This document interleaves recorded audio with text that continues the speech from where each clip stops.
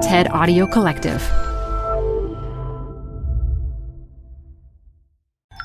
This TED Talk features historian, writer, and professor of history, Paul A. Kramer. Recorded live at TED Salon, Border Stories 2019. Support comes from Zuckerman Spader. Through nearly 5 decades of taking on high-stakes legal matters, Zuckerman Spader is recognized nationally as a premier litigation and investigations firm. Their lawyers routinely represent individuals, organizations, and law firms in business disputes, government and internal investigations, and at trial, when the lawyer you choose matters most. Online at Zuckerman.com. Support for TED Talks Daily comes from Capital One Bank. With no fees or minimums, banking with Capital One is the easiest decision in the history of decisions. Even easier than deciding to listen to another episode of your favorite podcast. And with no overdraft fees, is it even a decision? That's banking reimagined. What's in your wallet? Terms apply. See CapitalOne.com/bank. Capital One N.A. member FDIC. We often hear these days that the immigration system is broken. I want to make the case today that our immigration conversation is broken, and to suggest some ways that together we might build a better one. In order to do that, I'm going to propose some new questions about immigration, the United States, and the world. Questions that might move the borders of the immigration debate. I'm not going to begin with the feverish argument that we're currently having, even as the lives and well-being of immigrants are being put at risk at the U.S. border and far beyond it. Instead, I'm going to begin with me in graduate school in New Jersey in the mid-1990s, earnestly studying U.S. history, which is what I currently teach as a professor at Vanderbilt University in Nashville, Tennessee. And when I wasn't studying, sometimes to avoid writing my dissertation, my friends and I would go into town to hand out neon-colored flyers protesting legislation that was threatening to take away immigrants' rights. Our flyers were sincere, they were well-meaning, they were factually accurate, but I realize now they were also kind of a problem. Here's what they said: don't take away immigrant rights to public education, to medical services, to the social safety net. They work hard. They pay taxes. They're law-abiding. They use social services less than Americans do. They're eager to learn English. And their children serve in the U.S. military all over the world. Now, these are, of course, arguments that we hear every day. Immigrants and their advocates use them as they confront those who would deny immigrants their rights or even exclude them from society. And up to a certain point, it makes perfect sense that these would be the kinds of claims that immigrants' defenders would turn to. But in the long term, and maybe even in the short term, I think these arguments can be counterproductive. Why? Because it's always an uphill battle to defend yourself on your opponent's terrain. And unwittingly, the handouts that my friends and I were handing out and the versions of these arguments that we hear today were actually playing the anti-immigrants game. We were playing that game in part by envisioning that immigrants were outsiders, rather than, as I'm hoping to suggest in a few minutes, people that are already, in important ways, on the inside. It's those who are hostile to immigrants, the nativists, who have succeeded in framing the immigration debate around 3 main questions. First, there's the question of whether immigrants can be useful tools. How can we use immigrants? Will they make us richer and stronger? The nativist answer to this question is no. Immigrants have little or nothing to offer. The second question is whether immigrants are others. Can immigrants become more like us? Are they capable of becoming more like us, capable of assimilating? Are they willing to assimilate? Here again, the nativist answer is no. Immigrants are permanently different from us and inferior to us. And the third question is whether immigrants are parasites. Are they dangerous to us, and will they drain our resources? Here, the nativist answer is yes and yes. Immigrants pose a threat, and they sap our wealth. I would suggest that these three questions, and the nativist animus behind them, have succeeded in framing the larger contours of the immigration debate. These questions are anti-immigrant and nativist at their core, built around a kind of hierarchical division of insiders and outsiders, us and them, in which only we matter and they don't. And what gives these questions traction and power beyond the circle of committed nativists is the way that they tap into an everyday, seemingly harmless sense of national belonging and activate it, heighten it, and inflame it. Nativists commit themselves to making stark distinctions between insiders and outsiders. But the distinction itself is at the heart of the way nations define themselves. The fissures between inside and outside, which often run deepest along lines of race and religion, are always there to be deepened and exploited.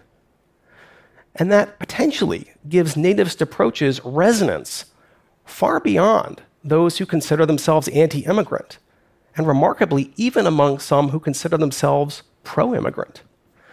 So, for example, when immigrants' allies answer these questions the nativists are posing, they take them seriously. They legitimate those questions, and to some extent, the anti-immigrant assumptions that are behind them. When we take these questions seriously, without even knowing it, we're reinforcing the closed, exclusionary borders of the immigration conversation. So how did we get here? How did these become the leading ways that we talk about immigration? Here we need some backstory, which is where my history training comes in. During the first century of the U.S.'s status as an independent nation, it did very little to restrict immigration at the national level. In fact, many policymakers and employers worked hard to recruit immigrants, to build up industry, and to serve as settlers, to seize the continent. But after the Civil War, nativist voices rose in volume and in power.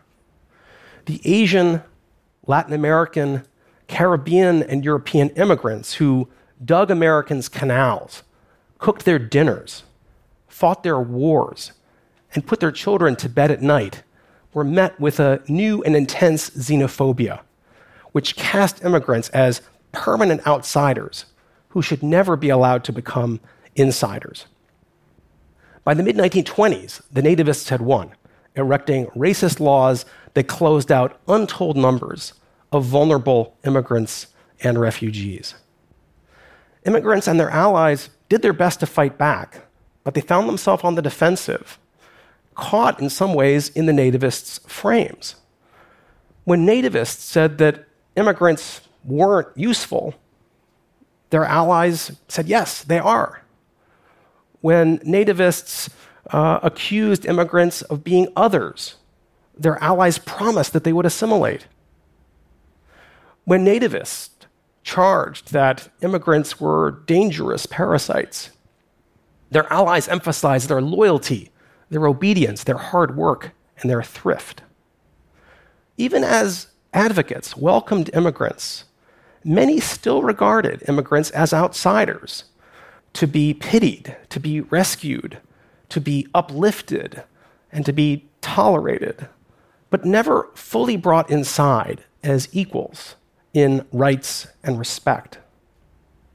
After World War II, and especially from the mid-1960s until really recently, immigrants and their allies turned the tide, overthrowing mid-20th century restriction and winning instead a new system that prioritized family reunification, the admission of refugees, and the admission of those with special skills. But even then, they didn't succeed in fundamentally changing the terms of the debate. And so that framework endured, ready to be taken up again in our own convulsive moment. That conversation is broken. The old questions are harmful and divisive. So how do we get from that conversation to one that's more likely to get us closer to a world that is fairer, that is more just, that's more secure? I want to suggest that what we have to do is one of the hardest things that any society can do, to redraw the boundaries of who counts, of whose life, whose rights, and whose thriving matters. We need to redraw the boundaries. We need to redraw the borders of us. In order to do that, we need to first take on a worldview that's widely held, but also seriously flawed. According to that worldview, there's the inside of the national boundaries, inside the nation, which is where we live, work, and mind our own business. And then there's the outside. There's everywhere else. According to this worldview, when immigrants cross into the nation, they're moving from the outside to the inside, but they remain outsiders. Any power or resources they receive are gifts from us rather than rights. Now, it's not hard to see why this is such a commonly held worldview. It's reinforced in everyday ways that we talk and act and behave, down to the bordered maps that we hang up in our schoolrooms.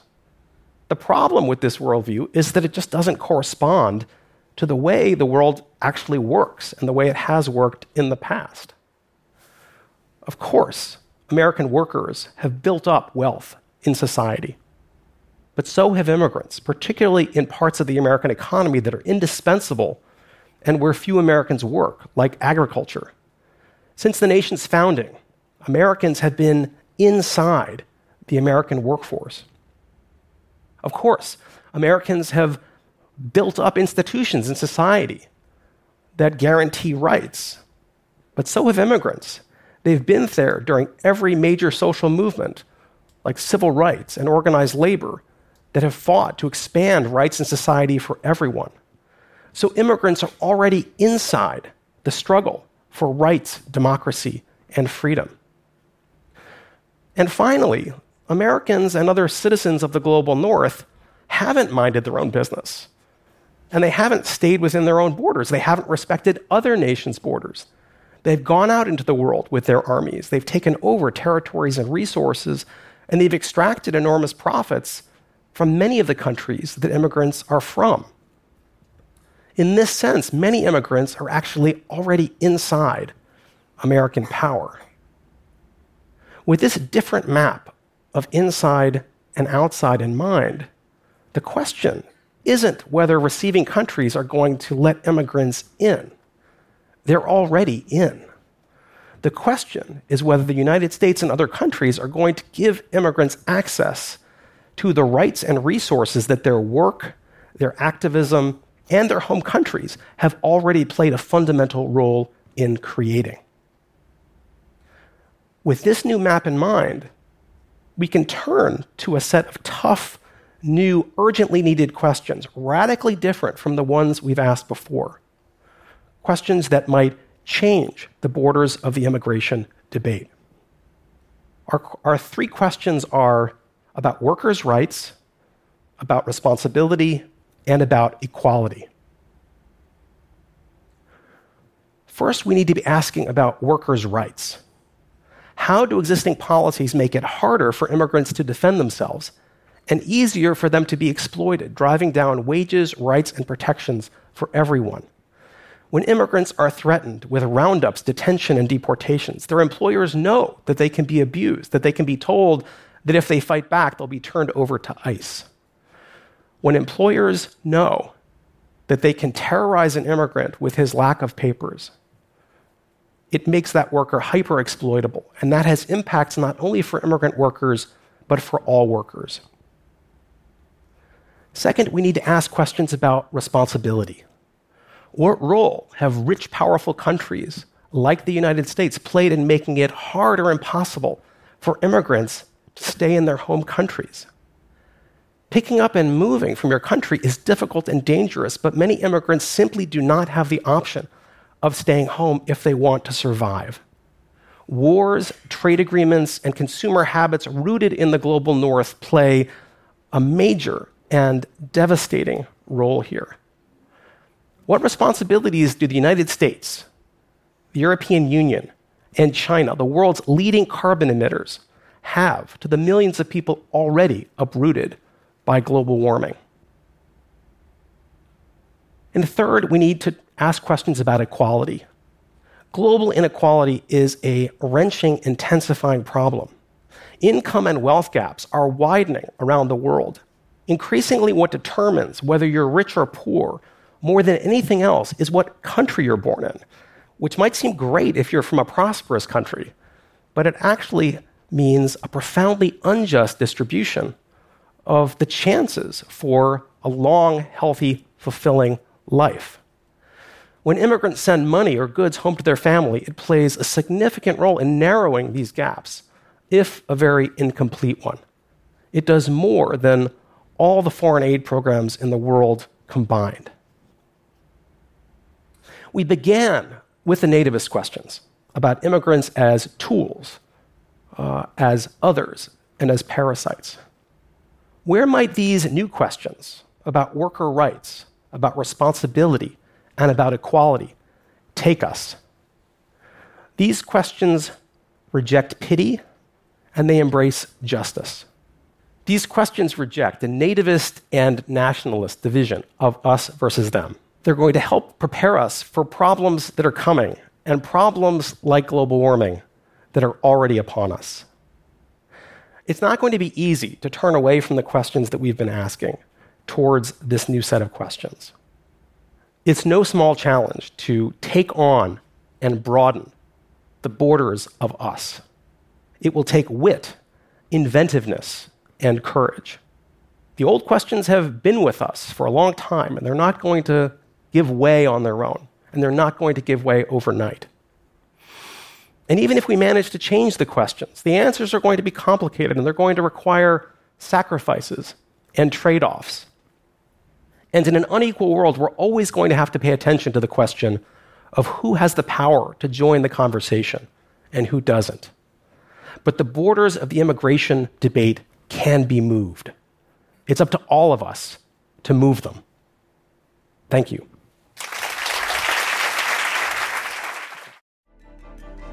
For more TED Talks, go to TED.com.